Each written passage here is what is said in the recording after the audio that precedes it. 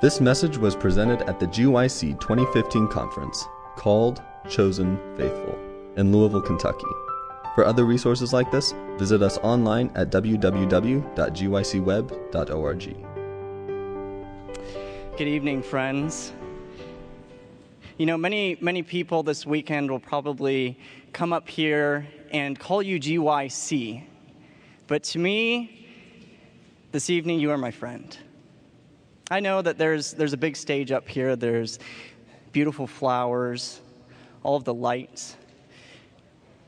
But in many ways, in all ways, the people that you see up here are really very ordinary people, just like you. I have the privilege of introducing you to our speaker this evening.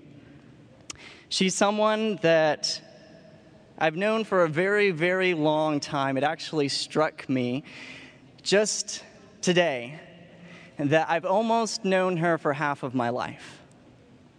Known her for a very long time, and she's someone that has grown very near and dear to my heart. Near and dear to my heart because we share a heart passion to see the majesty and the glory of God return into the lives and the hearts of this generation, to return into my life and into my heart. I simply want to share with you some of the heartbeat that I know pulses through her veins. It's one that pulses through mine as well. First of all, she has a heart, a deep sincerity, and a heart for the gospel of Jesus Christ. A heart for the work of God here in this world. And a heart that is touched for the weak and the broken, for the orphan and for the trafficked. It's a heart that pulses with the heart of Christ as he looks onto a broken world. She also has a heart for sacrifice. Many of you may not know, in fact, probably most of you do not know, the sacrifice that she has gone through simply to stand on this stage in front of you.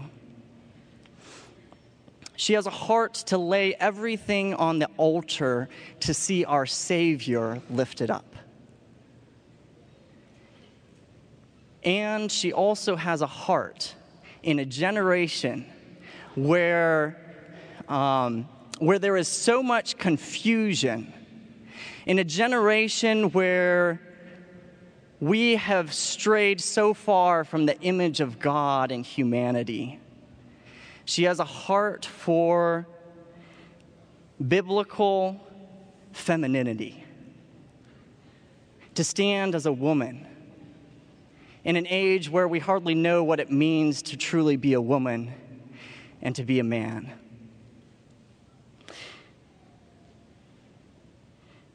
She caught this vision at a very young age. And I can truly tell you that I know no one that has the ability to honor and to respect and to upbuild those in her life, especially the men in her life, and to lift up the cross of Jesus Christ.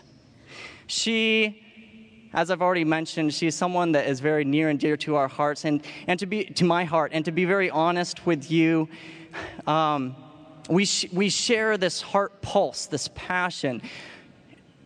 Honestly, we are somewhat tired of stages and lights and pretty flowers and beautiful music. Oh, that the glory of God would come into this place, that the Spirit of God would fall on our hearts, that we would truly see him face to face. And so this evening I introduce to you not a president, but a princess. And not just any princess, but my princess and my beloved fiancée, Natasha. I'd like Natasha to come up onto the stage now.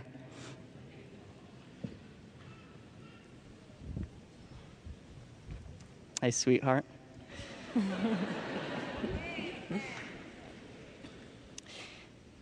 Sweetheart, we share a passion for the vision of seeing God's majesty return to this world. And I challenge you this evening, as you speak, be not afraid of their faces. For it is the Lord our God that goes with you. He is your strength. I also challenge you to be bold. We live in a generation that, frankly, we're tired of politically correct speeches. We want to hear the undiluted word of God. Challenge you to be bold and to stand and share the word with strength and with power. And I challenge you to humility, because ultimately, we are simply dust in his hands.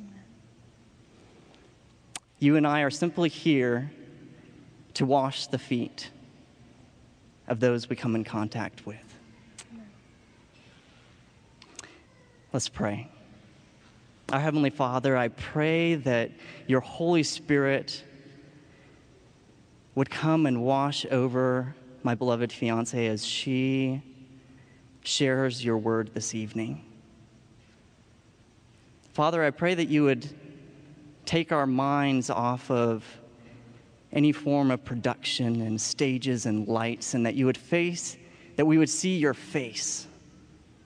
Amen. That your Holy Spirit would enter this building and enter our hearts with power and with glory. That we would go from this place knowing that you are our Almighty God, and with a love that is built. Father, I pray that you would put your words into Natasha's mouth, that you would give her boldness to speak your word, and that she would be given humility to forever stand humbly before your throne.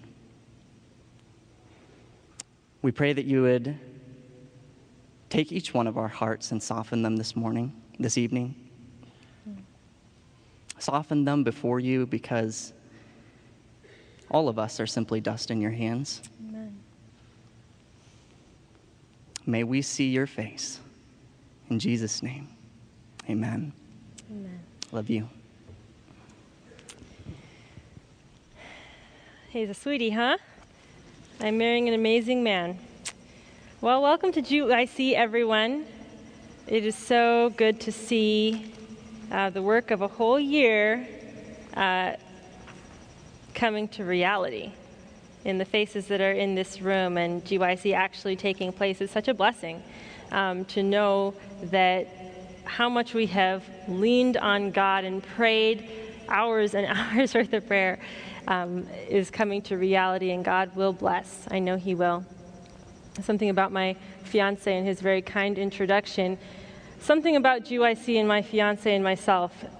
2 years ago, right before Orlando in 2013, the day before GYC Orlando began, he asked to court me. So I was like all, surprised and everything throughout Orlando. And then 1 week before Phoenix last year, he asked me to marry him. And now in 45 days from today, we're going to get married on Valentine's Day. So I'm a blessed girl.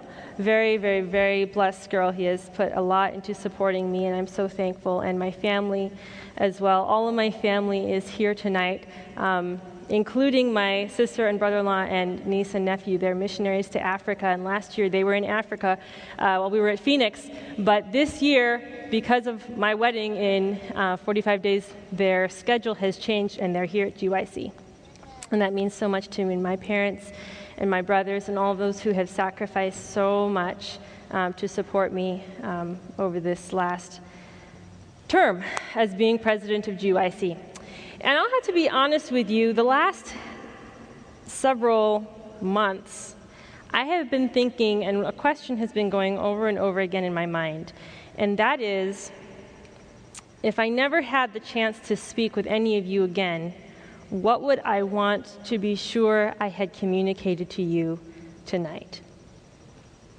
Because this is the opening night of GYC, but it is also, in many respects, my closing message to you, because after a wonderful term of being president at GYC, I'm getting married, and so I'm stepping down as president and being replaced by an extremely, extremely capable president and extremely capable team. And I am so excited for where God will lead GYC under Moise's leadership.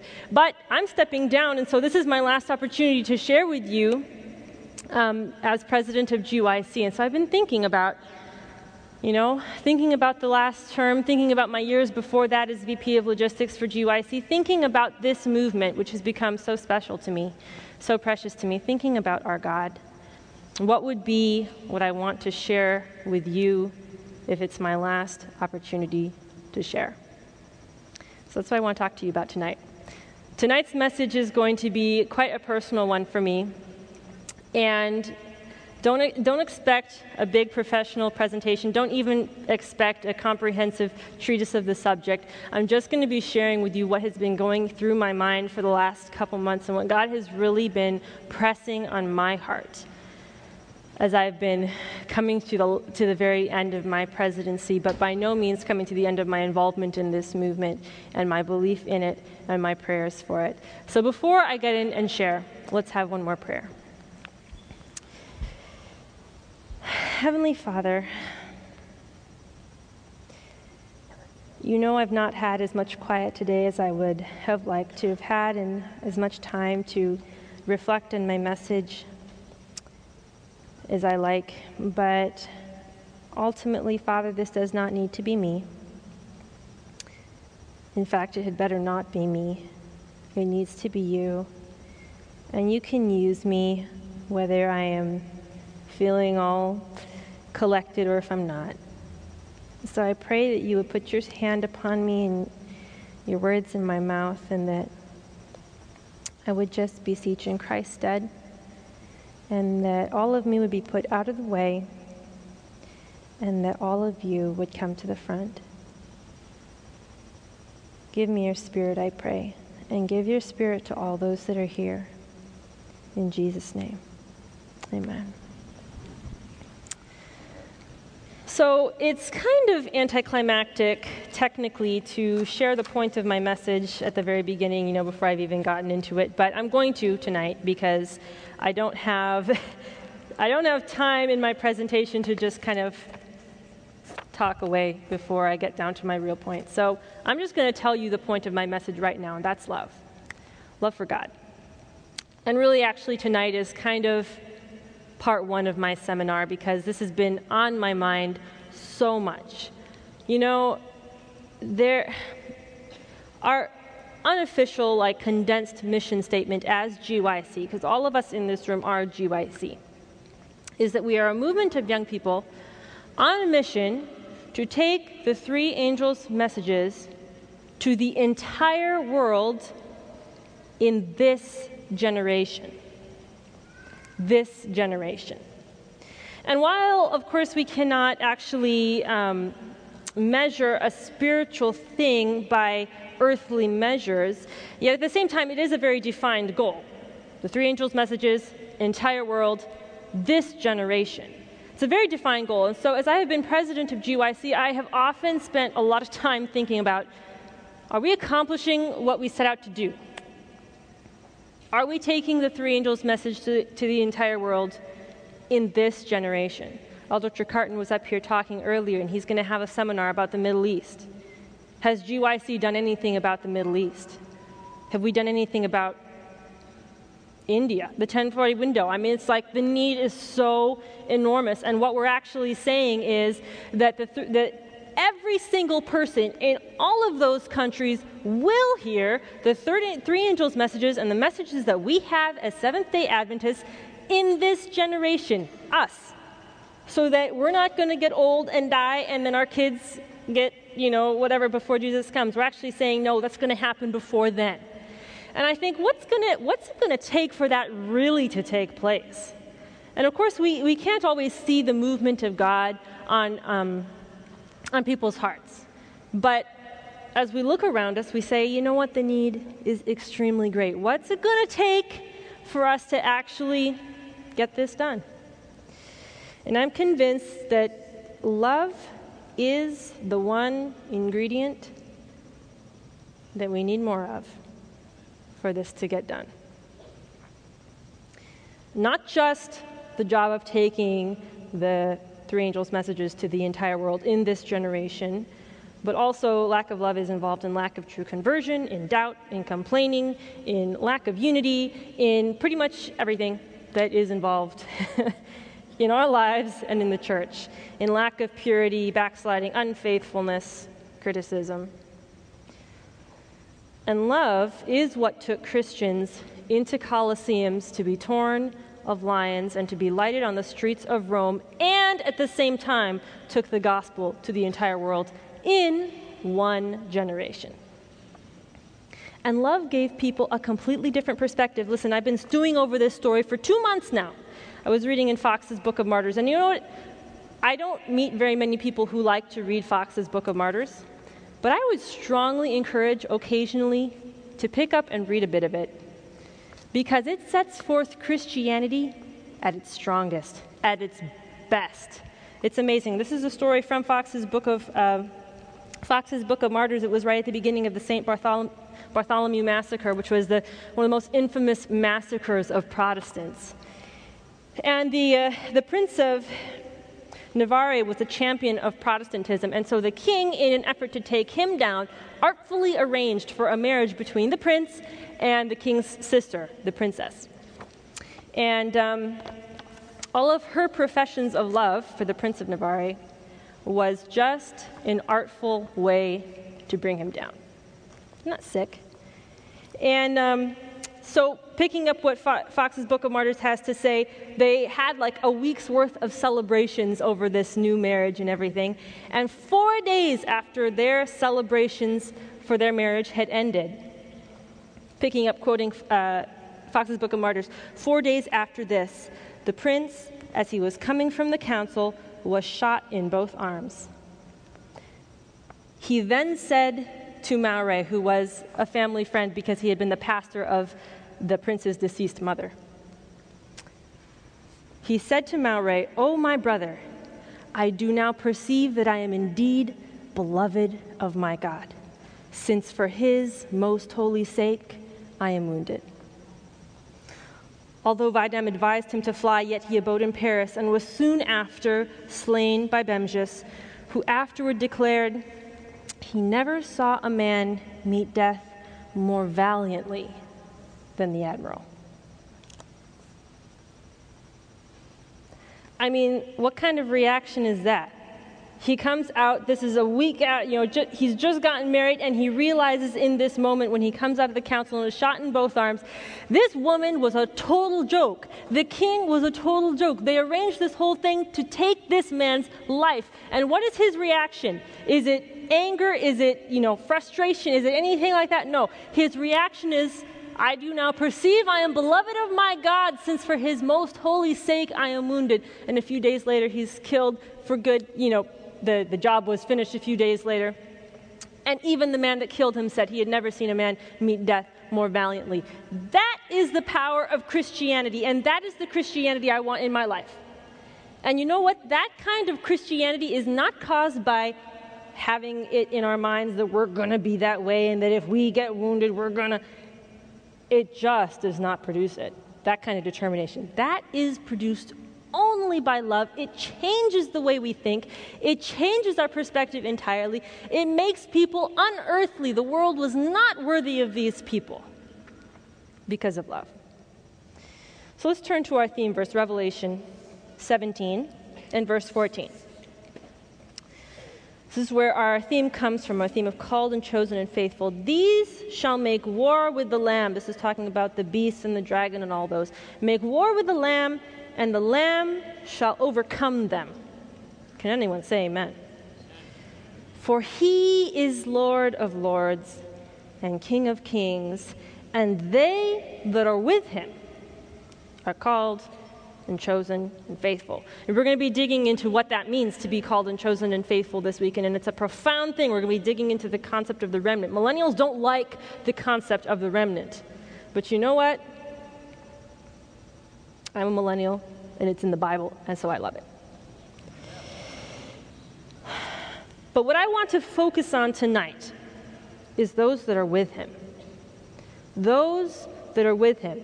All this earthly power, and all the powers of earth and hell are against the Lamb, but then there's this little company that are with the Lamb. And my question is, who is with him tonight?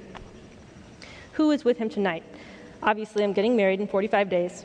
And so because I'm getting married in 45 days, I've given a lot more thought to the two wedding vows. For better or for worse. We're all very familiar with these words. In sickness and in health. To love and to cherish. Forsaking all others, keep you only to him, till death do us part. Powerful words. What I will be saying by saying those words in 45 days when I get married to my beloved Paul, what I will be saying is, you know what? It does not matter. If his life, if he is wealthy or if he is destitute, if his life goes well or it doesn't go well, if we have health or if, God forbid, some lingering illness comes that lasts for years and years of suffering and slow loss. What I am saying by saying wedding vows in 45 days is it does not matter if it's going well or if it's not going well. I cast in my lot with him. He casts in his lot with me. Why? Is it just because I'm like, I'm going to do this. If it kills me, I'll be with him. Is that kind of... I mean, no. No. Why? Because I love him. Because I love him, and it is love that makes me say that if his life is better or if his life is worse, I'll be with him. It's not just some intellectual assent. Yes, I will admit that marriages have happened on earth that were just people going to the altar knowing fully well they should not be there. But that's not the case now, and it should not be the case in Christian marriage. The case is, I'm casting in my lot with Paul because I know in my mind and I know in my heart. Love. And you know what? Marriage is supposed to be an example of our relationship with Christ. That for better or for worse, for richer or for poorer, and Christ is never poor, but sometimes on earth, it is not profitable to follow him in society's eyes. It's not just raw head knowledge. Richard Wurmbrand, who was tortured for 14 years for the name of Christ and never once was willing to renounce his faith. Never once bent. When he came out of jail, somebody asked him, basically, how do you withstand 14 years of torture? Many of those were in solitary confinement. And this was his comment. If the heart is cleansed by the love of Christ, and if the heart loves him, you can resist all tortures.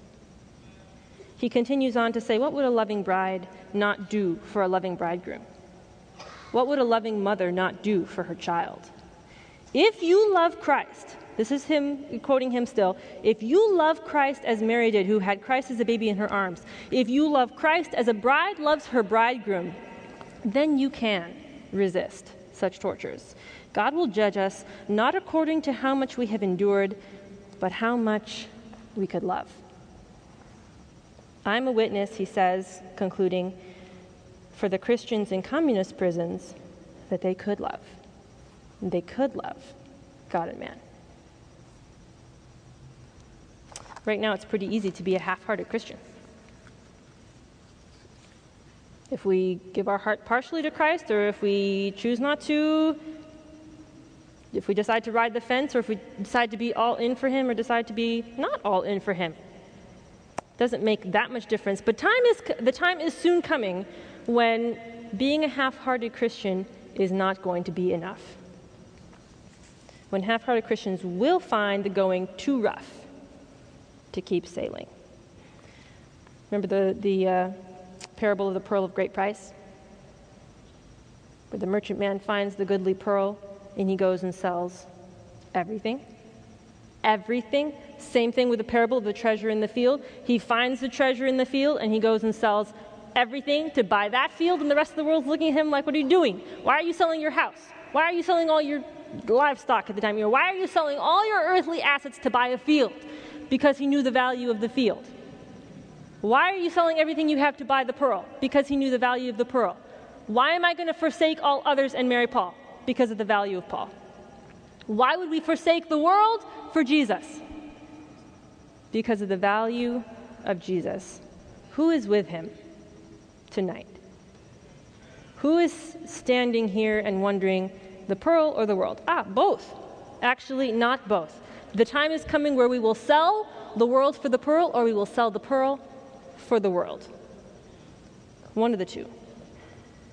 One of my favorite books is Pilgrim's Progress, and one of my favorite quotes in Pilgrim's Progress is when Christian is talking to this guy called By-Ends, who wants both, God and the world. And he's like, man, these go together just great. I'm going to live my life with both. And Christian's statement to him is, if you go with us, you must go against wind and tide. You must own religion in his rags as well as in his silver slippers. You must stand by him too when bound in irons as when he walks the streets with applause. Who tonight will follow Christ in his rags as well as in his silver slippers? Who will stand by him when everybody's applauding and wants him to be king after the feeding of the 5,000? And who will stand by him when he's hanging on the cross? This is not a mere intellectual assent. It's a level of bonding that is fused to the person of Christ. So much so that you would rather die than hurt him. And I have slowly learned what that level of love means by being in a relationship and getting married. And suddenly it's like, what would I rather do? Be tortured or turn Paul over to torture? Suddenly the issues are clarified. Love makes a difference. It makes a difference in the way we live our lives. So I want to share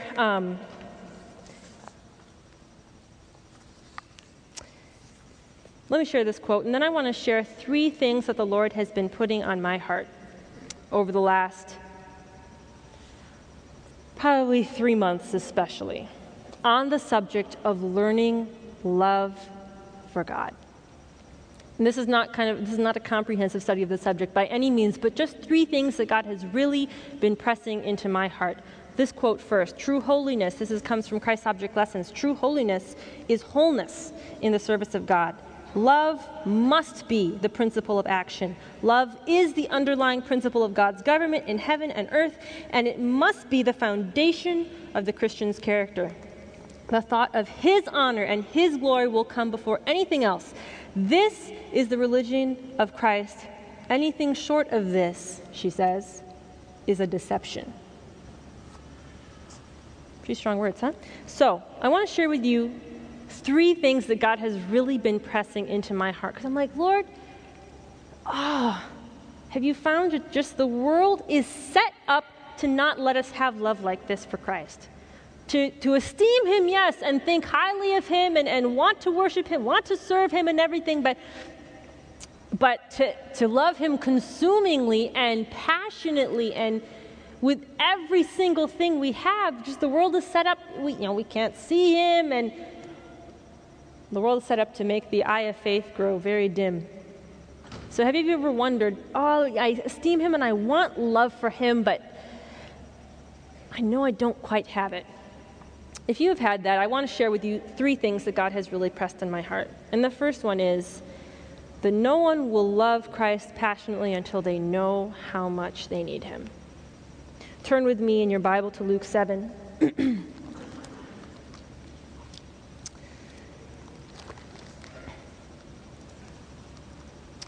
Luke chapter 7, starting in verse 36.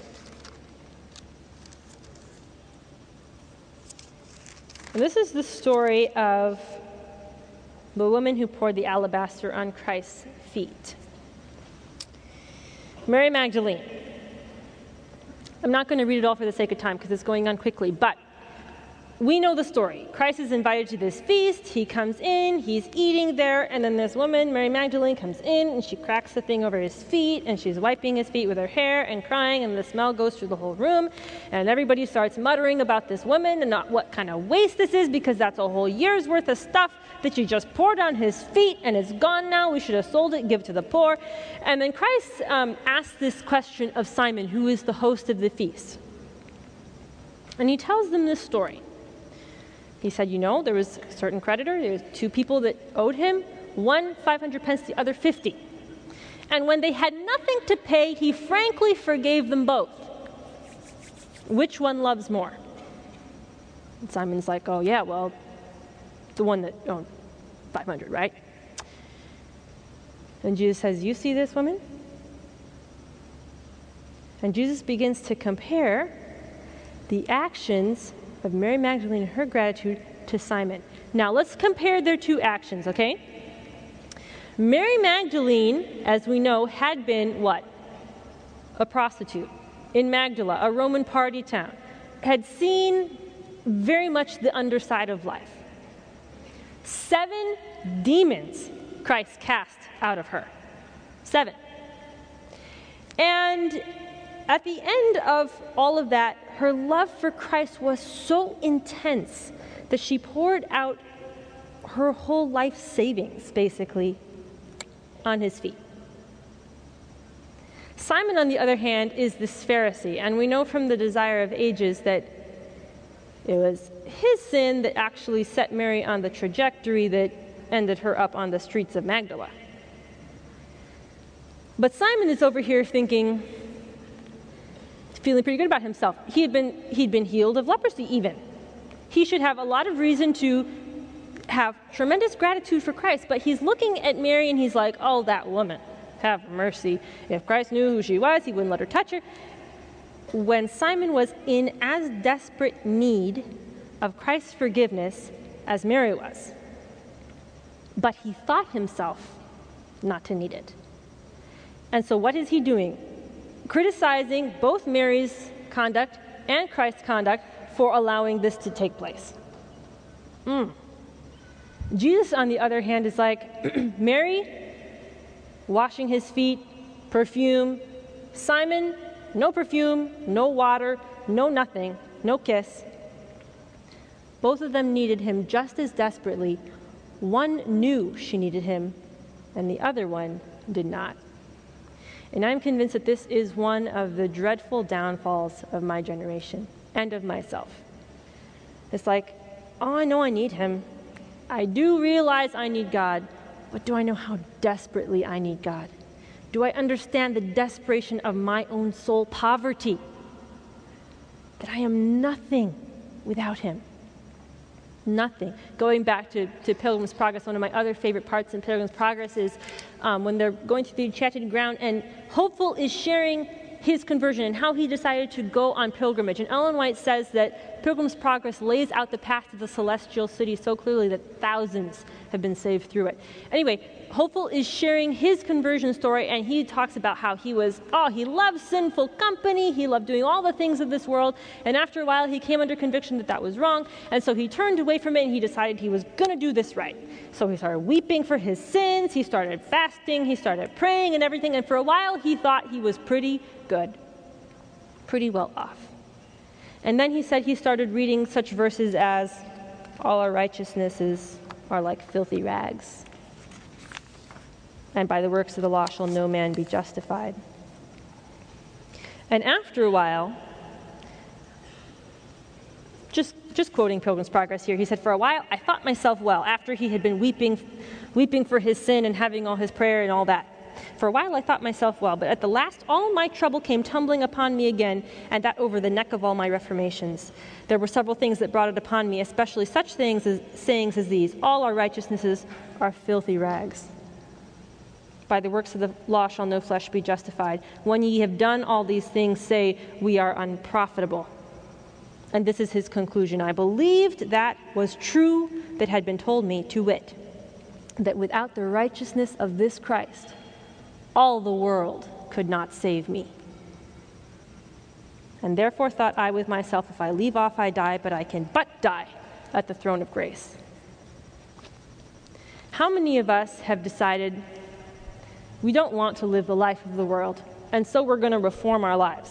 And we do reform our lives, and then we think ourselves well, when we have nothing to commend ourselves to God.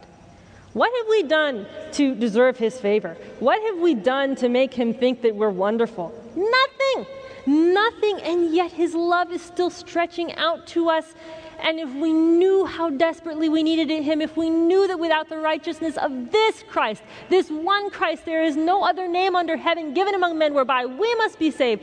Without the righteousness of this Christ, all the world cannot save us. Tonight, in this very room, we have one option for salvation, only one, and that is Jesus Christ. Without him, we are all doomed. All doomed.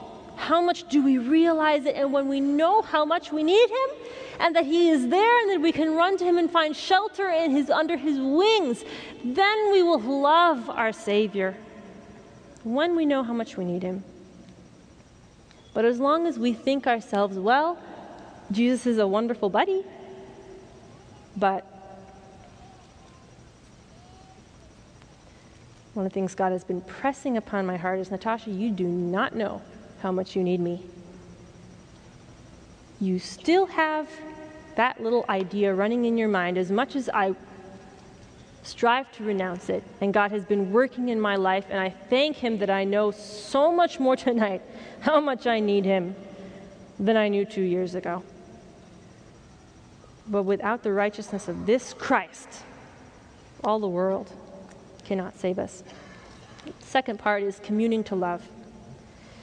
Deuteronomy 6, 4 and 5. Hear, O Israel, the Lord our God is one Lord. Thou shalt love the Lord thy God with all thine heart, and with all thy soul, and with all thy might. Christ again quotes this verse in the New Testament, and he says, this is the first and great commandment. The word first, primary. Foremost in time, place, order, or importance. And the word great in the Hebrew, megas. Probably not pronouncing it right. Excuse me, all of you Hebrew scholars. But in other words, it's the word from what we get the word mega from. In other words, Christ is like, this is the one that's primary in place, order, and importance. This is the mega commandment. Love God with all your heart, with all your soul, with all your mind, with all your strength. All of them. Love God. This is the mega commandment. Then the second one is like it. Love your neighbor as yourself. And when we see that we're struggling to love our neighbor as ourselves, in the world and in the church, we can look to the fact that the first and mega commandment, love the Lord with all your heart, with all your soul, with all your mind, with all your strength, has somehow not gotten deep into our hearts yet. Communing to love. We've lost the art of loving God. I would have told you that 2 years ago from an intellectual perspective, but I'm going to tell you that tonight from my personal experience. I can tell you with a resounding yes that we do not know really what it means to be in love with God. Let me give you a very practical example of what it means to be in love. Okay? I would know. So about 2 or 3 months ago, my fiance was at a conference. And I was not there, I was at home. But he was going to be on stage that night, and I wanted to watch. It was being live streamed, but it was at the same time as my workout and everything, so I was like, I'll just put it on my iPhone, put it up on my dresser. I was working at my room. I'll just work out, and I'll be able to hear what he has to say on stage. It'll be great. So I put my iPhone up on my dresser, and I'm listening to it. And everything else, all the other things were happening, and I was just working out. And suddenly this familiar voice comes onto my phone. And I tell you, I did not have time to reason through my reaction. I whirled up off the ground. I had been doing a ton of ab exercises, core exercises. And I whirled up off the ground, snatched my phone off the desk, and I was looking at it like this. And then I thought, wait, that's kind of weird. I mean, just calm down and go work out. It's not going to change. He's 1,000 miles away. It's not going to change if I'm looking at it like this or if I'm not. How often, when we hear the name of Jesus being spoken, do we immediately react and want to know what he has to say? When the Bible is there, how do we rush to our Bible and we're like, what does it say? That's what it means to be in love. That's what it means to be in love with Jesus Christ. That when we hear his name being spoken, we perk up. It's like, what did you have to say? Why do we expect that of people in love with people, and we don't expect it of people in love with God? What is wrong with the way we think about it? Well, it's because we don't have examples before us of martyrs going to their death and singing in the flames. In the Dark Ages, their way of killing men was mostly burning them at the stake. Their way of martyring women was burying them alive. And if you read back in Fox's Book of Martyrs and such, they say that the women went to their graves to be buried alive in their best clothes and with a smile on their face and a song in their, singing. Why? Because they loved him. They loved the one for whom they were going to die. That is love. Song of Solomon says that love is stronger than death, and it is true. It is true. Commune to love. We have lost the art of loving God. When it comes to my family or my fiance, I want to know what makes them happy. I want to know their likes and dislikes. I want to understand them because why? I love them. And it works the exact same way with God. We want to know him. We want to know his likes and dislikes. We want to know what pleases him, what satisfies him, what brings him glory because we love him, when we love him.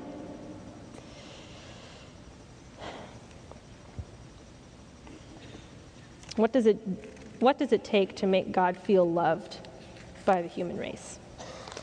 There's a story of a man who deeply loved God, and he loved to pray. And he said to his servant one day, I'm going to go pray for half an hour. Come and get me when half an hour is over. So the man went off to his room to pray.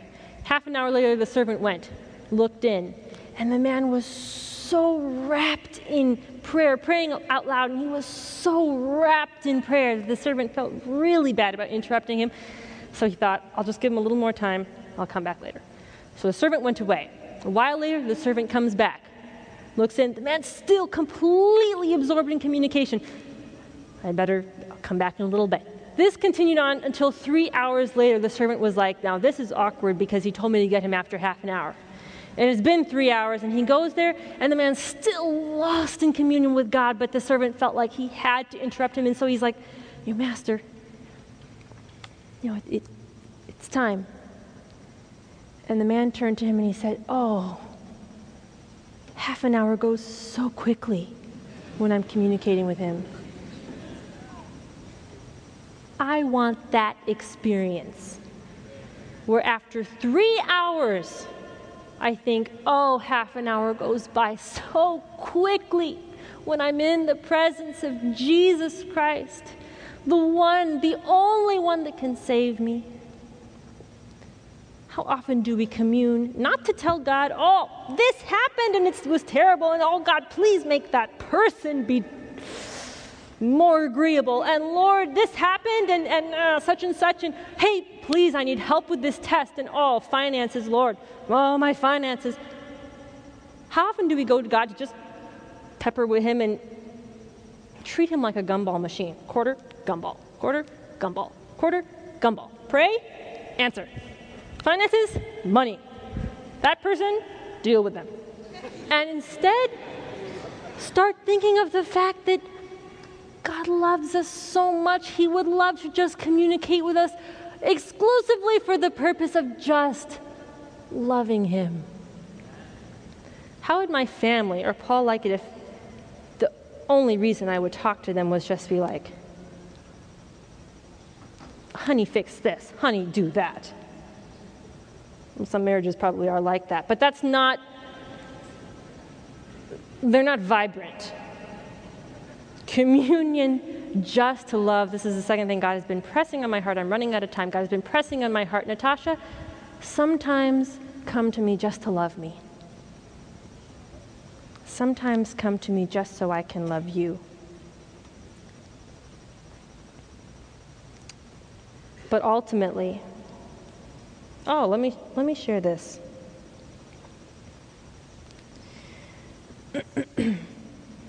We find this same principle in the Bible. For instance, Moses, right after the scenario with the golden calf, it's awful. The tabernacle is removed from the camp. He's outside in the tabernacle, away from camp, interceding for these people. And go to Exodus and read it, because as he's there interceding for these people, you can actually watch in the account Moses becoming more and more distracted just from the people, and more just enchanted with God, until he's finally like, all he can think about is God's glory. And he's like, I just beseech you, show me your glory. How would you like to be distracted from the things of this world by God? Same thing with the beloved John. While everybody else was out hiding behind bushes, John was at the foot of the cross. Why? Because he thought this was supposed to happen? No. Because he loved him. Because he loved him. Commune to love. There was a Waldensian martyr in the Dark Ages. He was a pastor, and he was caught. And he was told that his wife and his son were going to be killed, and that he would be killed with all the perfected tortures of the Inquisition if he did not renounce his faith in Christ. The Waldensian pastor's response to his torturers was, 10,000 deaths of such a kind would be too few to express my love for him. How do we fall in love with him? Ultimately, it's knowing how much he loves you. Jeremiah 3:14 says, "Turn, O backsliding children, saith the Lord, for I am married to you." What would possess the God of the universe to look at stubborn humanity and be like, I'm married to you, for better or for worse, for richer or for poorer, to love and to cherish. I'll keep myself only to you throughout eternity. God, Jesus Christ, never gives up his humanity, forsaking all others, keep himself to the human race, till death do us part, and not even death can part us. God is in love with the human race for some inexplicable reason. How much do we love him in return? Why are we discussing this? GYC's mission statement, like I mentioned at the beginning, a movement of young people on a mission to take the three angels' messages to the entire world in this generation. That means that we're going to see all the prophecies of Revelation fulfilled in this generation. That's our goal. That's what we want. Obviously, God is in control of all these events, but that's what we're saying we desire. And only one thing is going to suffice to accomplish it, and that is when our hearts are so lost with love for God that nothing else can suffice. Some of you may ask, why are you telling so many martyr stories? I told you at the beginning. It's because I love how crystal clear Christianity is in the lives of these people. So I have one more to close off for you. The Waldensians during the Dark Ages were persecuted for a millennium, right? So it was many, many times when they had to run for their homes. But this particular time, their persecutors chose the dead of winter to evict them from their homes. Cold and icy were the peaks. This is J.A. Wiley, History of the Waldenses. Cold and icy were the peaks that looked down upon this miserable troop, who were now fording the torrents and now struggling up the mountain tracks. But the heart of the persecutor was colder still. True, an alternative was offered them. They might give up their faith. Did they avail themselves of it? The historian Ledger informs us that he had a congregation of well nigh 2,000 persons, and that not a man of them accepted the alternative.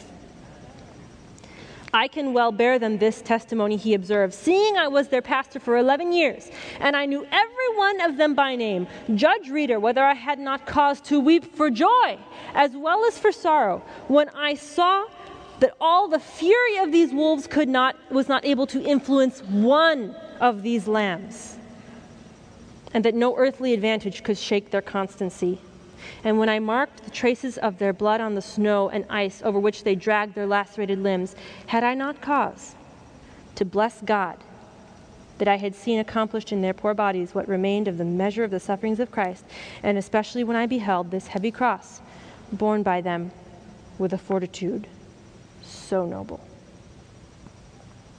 This is the Christianity that can and will come back to this generation. Not because we will it. Not because we're pull ourselves up by our own bootstraps and decide that we are going to renounce everything of the world and that we are going to go spill our blood on the fields. That is not going to be what does this. It's going to be understanding the passionate love of God for my soul. That for better or for worse, He's committed to me. For richer or for poorer, He's married to me. He's dedicated to me. He will never leave me or forsake me, and without the righteousness of this Christ, all the world cannot save me, and therefore I turn my life over to Him. At the beginning of GYC, as GYC is starting, I want to challenge all of you to reflect. Just how much do you love God? How much is your heart turned over for Him? How much are you willing to trade the world for the pearl? Is not the lamb that was slain worthy to receive the reward of his inheritance? This message was recorded at the GYC 2015 conference called Chosen Faithful in Louisville, Kentucky. GYC, a supporting ministry of the Seventh-day Adventist Church, seeks to inspire young people to be Bible-based, Christ-centered, and soul-winning Christians. To download or purchase other resources like this, visit us online at www.gycweb.org.